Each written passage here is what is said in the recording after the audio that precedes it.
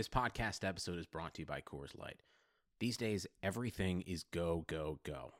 It's nonstop hustle all the time. Work, friends, family expect you to be on 24/7. Well, sometimes you just need to reach for a Coors Light because it's made to chill. Coors Light is cold lagered, cold filtered, and cold packaged. It's as crisp and refreshing as the Colorado Rockies. It is literally made to chill. Coors Light is the one I choose when I need to unwind. So when you want to hit reset, reach for the beer that's made to chill. Get Coors Light in the new look delivered straight to your door with Drizzly or Instacart. Celebrate responsibly. Coors Brewing Company, Golden, Colorado. This is Greg Olson, inviting you to check out my new Blue Wire podcast, TE1, where I interview tight ends throughout the history of the NFL who have helped revolutionize the position. TE1 is presented by the Chevy Silverado. The Silverado is all about grit. It's strong and dependable, exactly like playing tight end. Just like the incredible players we sit down with on the podcast, the Chevy Silverado is in a league of its own. Strong, advanced, and dependable. Download TE1 today, wherever you listen to podcasts. Baker Mayfield, undraftable, off my board. The Cleveland Browns select Baker Mayfield.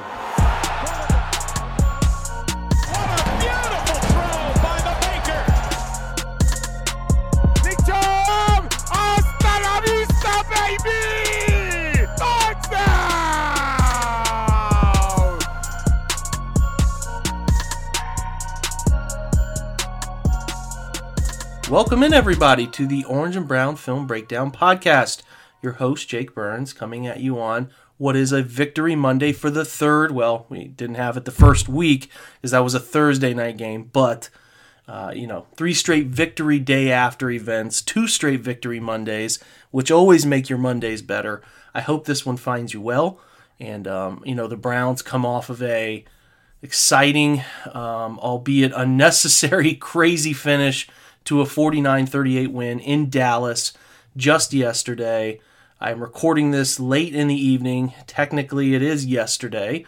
And hopefully you enjoyed the game and found a way to enjoy the game, even when it became, a little bit uncomfortable at the end, unnecessarily uncomfortable, whatever. We'll talk about that. That'll be a big piece of things that come up here in just a little bit. But before we jump to that point, I am going to talk to you guys about the folks at Visa. They know it's a special time and an important time for local businesses as they are the heartbeat of our communities. Whether they're the corner store, coffee spot, or our favorite shops, local businesses have always been there for us. They remember our orders, they call us by name, they always are giving back, making a difference, and going that extra mile to support us and our community. And right now, more than ever, local businesses need our support. So now, it's time for us to return the favor. The next time you go shopping, make the choice to shop at local businesses and look for the contactless symbol and tap to pay with a contactless Visa to help support your community, because you know how important that is, because where and how you shop matters. Visa, everywhere you want to be, official partner of the NFL. So before we talk about, some things about this game specifically, and I'm going to dig into that fourth quarter with a little conversation I had earlier.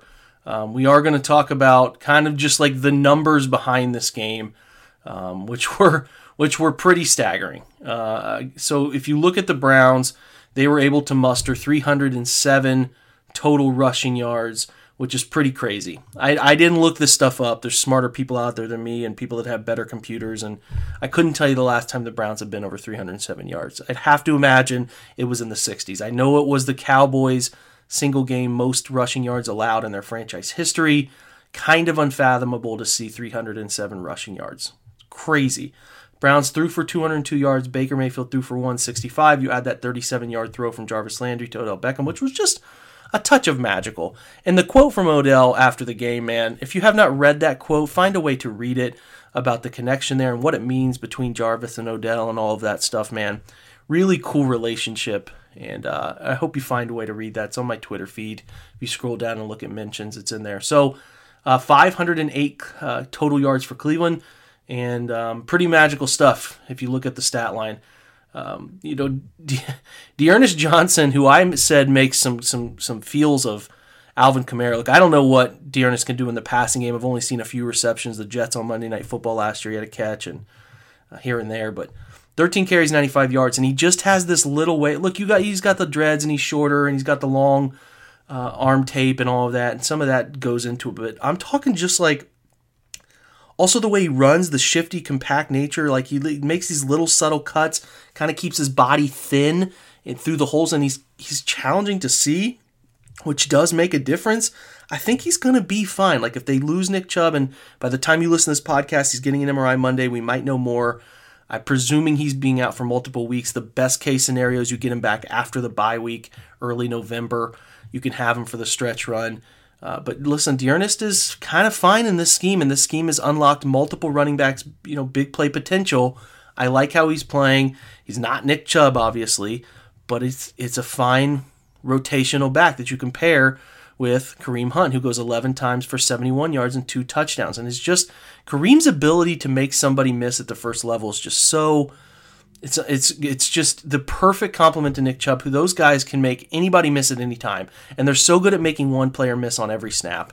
Kareem's just very gifted, man. Dealing with a groin, you could tell, only 11 attempts. He did catch the football a little bit in terms of route. He actually didn't have a catch, but he was out there on routes and running here and there. But they're going to try to get him healthy, so he's good to go against Indy next week. Other rushers who played well, Odell Beckham had 2 for 73. Obviously, his big 50-yard reverse touchdown. The funny thing is, and we talk about it in the piece I wrote today about Stefanski's play calling, is there was this identical scheme on the reverse. The first quarter reverse goes for 23 yards, where it's out of a bunch set where they flip it to Odell running into the bunch side, and Harrison Bryant, who I discussed, might have had the best blocking game for a tight end I've ever seen from a Browns player. I'm just saying, man. They use him in so many different ways, and he's a willing and able blocker who's really he's turned a corner. I can't wait to see what Pro Football Focus grades him, because I have him graded astronomically in the run game. So hopefully that can kind of meet in the middle somewhere. But they sort of sell him going down the line for the play action. They flip it to Odell, and then right once the flip happens, he reverses out and lead blocks. A fun scheme. They went back to it when they needed it. 50-yard touchdown closes out the game, so Odell ends with 73. Nick Chubb, when he was running, had 6 for 43 and was averaging 7.2 a carry, which is wild. Dontrell Hilliard, Dontrell's been around, 5 carries, 19 yards, was fine when he needed to. Baker had 3 for 6, one of which on a little boot rollout. So some weird scrambling from Baker. One ended up costing him a sack. Moving on, though. Baker was 19 of 30, dropped back 35 times total, but 19 of 30 throwing, 165, 2 touchdowns, sacked a couple times, both of which I thought were his doing, not the offensive line that is playing just unbelievable football. And then Jarvis was, like I said, 37 yards for 202 total. Odell catches 5 of his 8 targets for 81 yards, a couple touchdowns. Jarvis goes 48 for 5, and on 5 catches, and 3 of which I believe, maybe 4, but I believe at the minimum 3 were first downs on third downs, which was vital. 3rd and 6 or longer catches, which is just a big element of his game that is just so unique and so fun. Hooper goes 5 for 34, gets in the end zone finally. Harrison Bryant goes 4, catches all 4 of his targets, 37 yards, and then Hilliard had a 2-yard catch. Defensively highlights, Denzel Ward has an interception. Obviously Myles Garrett has 2 sacks, a strip sack. He's playing, I think he has 6 pressures that have led to turnovers, which is the most in the NFL this year, and as many as the leaders had in the league last year. Don't quote me on that. I think I saw it on NFL Network. He is every bit worth $1 that he's getting paid. He is going to challenge for the NFL Defensive Player of the Year, and is playing overall fantastic football so far and changing football games. He changed the week 1, not many Browns had an impact. Week 2, his play, his strip sack, changes the outcome of that game. The Browns had just been stopped against Cincinnati on the goal line. They get it right back and then end up scoring, win 35-30. He closes out the game that the Browns are up by 1 score against Washington, week 3, with a strip sack that he recovers on his own, and it leads to a touchdown to make it 34-20. And then obviously, a game-changing strip sack. He has the early sack, and then he has that other strip sack that results in more points. And the Browns are scoring since week 1 when they recovered that Patrick Ricard fumble in Baltimore territory, and it did not lead to points directly. think that was the drive that Odell ended up dropping that short 3rd and 2. The Browns have scored off every single turnover. And not just scored, I think they've scored touchdowns. I have to fact check this, but I'm pretty sure they've scored touchdowns on all turnovers created by their defense in week 2, 3, and 4. I have to check it again, but pretty sure that's factual at this point. They're just taking advantage so wonderfully on all of the turnovers that the defense created. Because the defense is giving up a ton of yards. Like Dak Prescott threw for 500 and some change today. 502 yards, kind of staggering total. 41 of 58. Almost the second time the Browns have had a quarterback throw 60-plus times in this early season. 41 of 58, 502, 4 touchdowns, an interception. Again, keep the running game in check. 12 carries, 54 yards. Pollard had 3 for 16. Dak ran twice for 12, and CD had a quick jet sweep for 3 yards. Receptions-wise, Amari Cooper's, he's good, man. Their receivers are good. Dallas is going to win plenty of football games. 12 catches, 134 yards, a touchdown. Zeke has 8 for 71. CD had 5 for 79 and 2 scores. Schultz has 4 for 72 and a touchdown. Noah Brown playing really well, 4 for 43. Cedric Wilson, 3 for 34. They did keep Michael Gallup in check. His 5 total targets, only caught 2 of them for 29. So, but listen, Dallas was playing behind. I think it needs to be noted the defense obviously struggled in the fourth quarter. Dallas played an impeccable quarter, and again, we're going to talk about that in just a moment. But after the first quarter where they gave up 2 scores, the first touchdown's a broken coverage. I need to hear Joe Woods talk about that, and maybe I missed the quote, but there was a broken coverage. There's no way Sendejo was playing it like he was without expecting somebody in deep middle or at least a too-high shell. It was weird.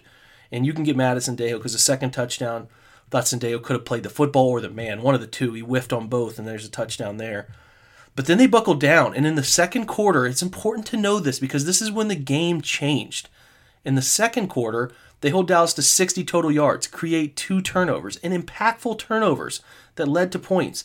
The Browns go 17 unanswered points in the second quarter because of 2 turnovers. And I'll give Sendejo credit where he deserves it. That fumble he caused on Zeke's run, fantastic play, sticking with it through the very end because you never know when those fumbles, 9 out of 10 that guy's probably down, but that one time where he rolls over and he's on top of somebody else's body, that's a play you make, man. And he made it, so credit there. He gave up plenty of points too, but those were key plays. Again, they hold him to 60 yards, only 3 first downs, while the Browns have 16 first downs, 174 total yards, multiple scores, and a great, again, so often we see this happen against the Browns, that 4-minute drive that ends up leading to they were being conservative to start, trying not to kind of do anything crazy, but ends up leading to a field goal. It's beautiful. You don't let Dallas's offense back on the field, and you get a field goal, go up 17 points, 31-14, great. Third quarter, again, the Browns come back out, and they dominate it. Even though they're not really going crazy, they only threw the football 6 times. They completed 5 of 6, long of 14, but Kareem Hunt runs well, 6 carries for 35 yards in the quarter, a touchdown. They scored 10 points, and they hold Dallas to 47 total yards. As there's a train here in the background. Hopefully you can hear it. It's so late. It's ridiculous how late I record these. But they only go for 47 yards. So the second and third quarter, the Browns shut that electric Cowboys offense out. Shut them out. Barely get over 100 yards total. 107 yards in 2 quarters. And the Browns are 41-14 going into the fourth quarter. It is a, without a doubt, blowout. Now, I'm going to shift over to a recording I did earlier because this was on my mind. It was a topic at the time, and I wanted to get my thoughts carried into this whole thing. But it's like I said, it's important to understand that where they were thinking. The defense was playing lights out to that point. It was 41-14, and they had held them in check through the second and third quarters. So you don't even have the thought in your mind as a coach that Dallas would go on the crazy run of perfection, almost utter perfection in the fourth quarter. That is wild. It's just kind of sums up where Dallas' season is because that's where their offense is most comfortable functioning. So I'm going to shift over and go to this recording I had earlier where I give my thoughts on what people were complaining about was a conservative approach, and I just could not disagree more. So I'm going to shift over to that recording right now. Okay, so I usually record everything late, but I want to get through this conversation about the conservative nature of the fourth quarter. So the Browns score 10 points in the third quarter. They shut them out, I believe, shut them out. Checking this back out here. Yeah, so in the third quarter, Dallas doesn't score. Cleveland scores 10 points. I didn't feel like that offense was overly conservative. Obviously, they're handling Kareem Hunt gently as they can, and they're not trying to aggressively throw the football up 31-14 at that time, but still put 10 points on the board and find a way to get some drives going. And like I said, you get 10 points, you go up 41-14, you go into the fourth quarter, you feel pretty good. I mean, even in the third quarter, they threw the football a little bit when they needed to throw the football a little bit. I think they threw for around 50 yards, did what they needed to throwing-wise.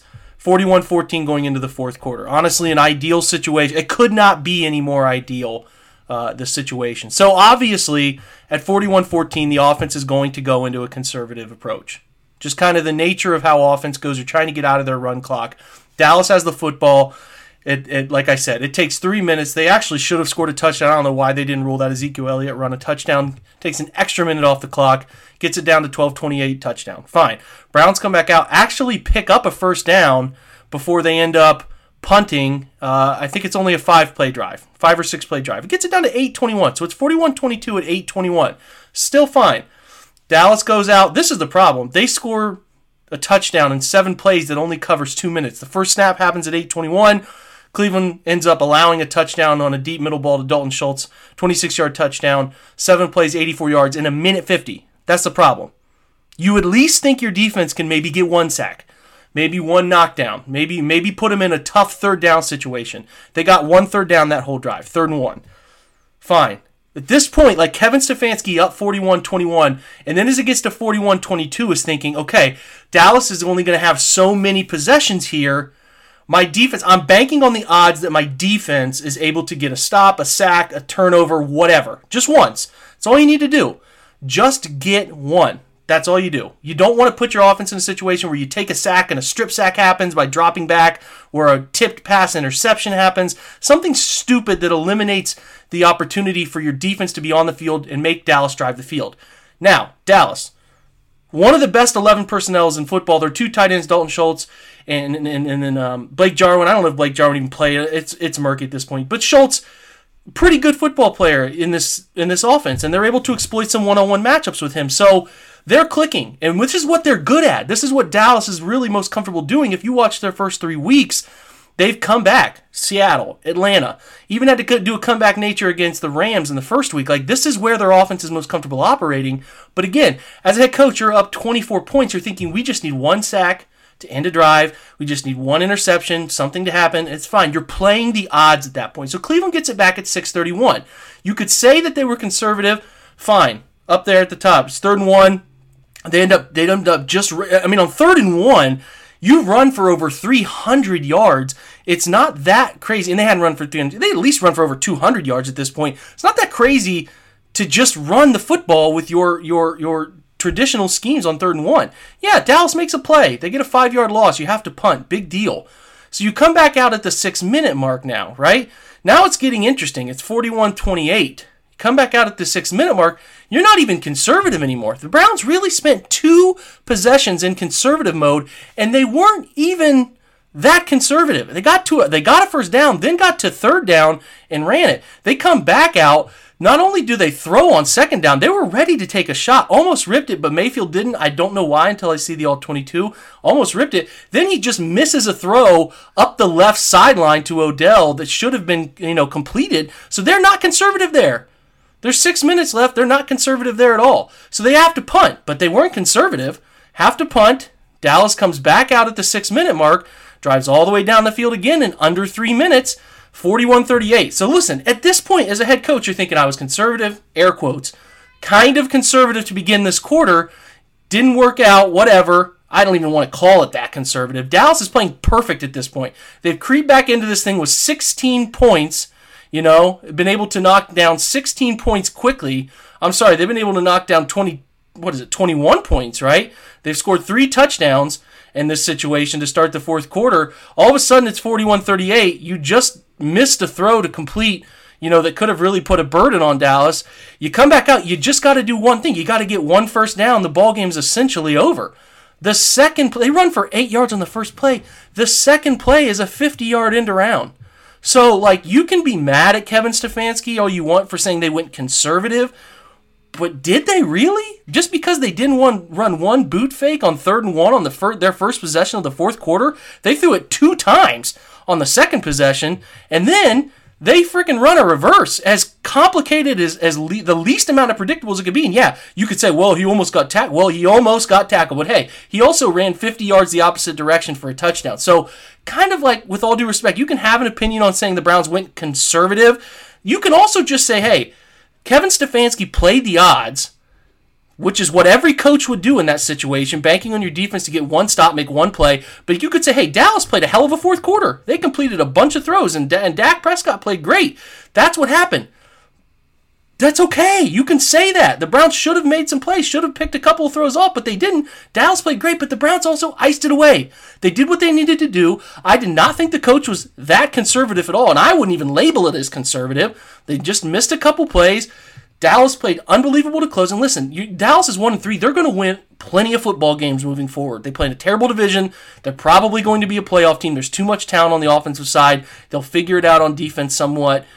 But this is a time to not sit here and label Kevin Stefanski as conservative for that approach. They won the football game by going at it the fourth quarter the way they needed to, and you will never, ever hear me complain about a Browns offense scoring 49 freaking points in a game. That's the end of my rant. I'm not talking about conservative. Kevin Stefanski did a fantastic job in helping the Browns offense as a play caller put up 49 points.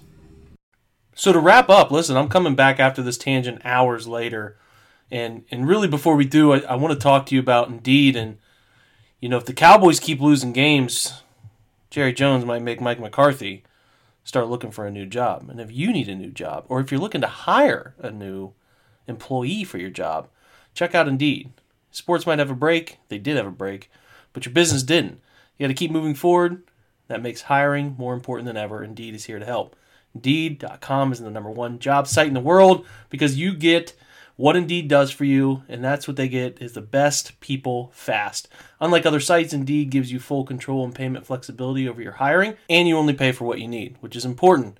You can pause your account at any time, and there are no long-term contracts. Plus, Indeed provides powerful tools to make your search that much easier, like sponsored jobs, which are known to be 3.5 times more likely to result in a hire. With 73% of online job seekers visiting Indeed each month, Indeed is going to give you the important hire you need, just like they have for over 3 million businesses. Right now, Indeed is offering our listeners a free $75 credit to boost your job post, which means more quality candidates will see it fast. Try Indeed out with a $75 credit. Again, Indeed.com/BlueWire. This is the best offer available anywhere. Go right now to Indeed.com/BlueWire. Terms and conditions do apply. Offer valid through September 30th. So we close this thing, man. In that rant, it's interesting to note, I made a note of a second down, that second possession of the fourth quarter. Browns did a play-action scheme, and I said Mayfield didn't rip it. Well, he didn't rip it. He wanted to.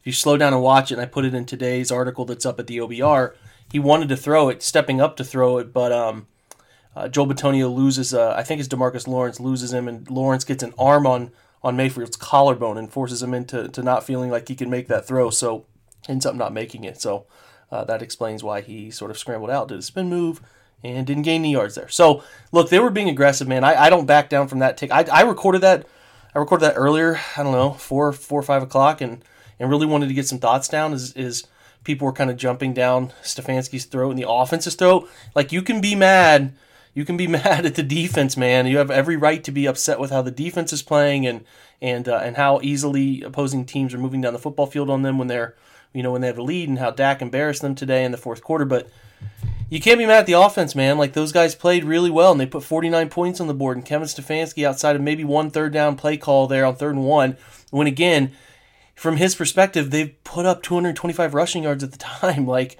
it's not crazy to think I'm just going to run on 3rd down, not risk it. You don't know if that backside D end is going to sit home or crash. Look, he crashes.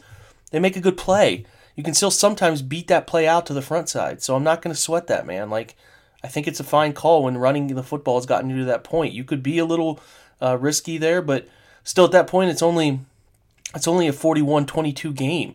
Dallas still had to go down and score, and I should have referenced it in that earlier rant, but they had to not only score, but get 3 2-point conversions, which they did. So everything went in Dallas's favor, which is wild.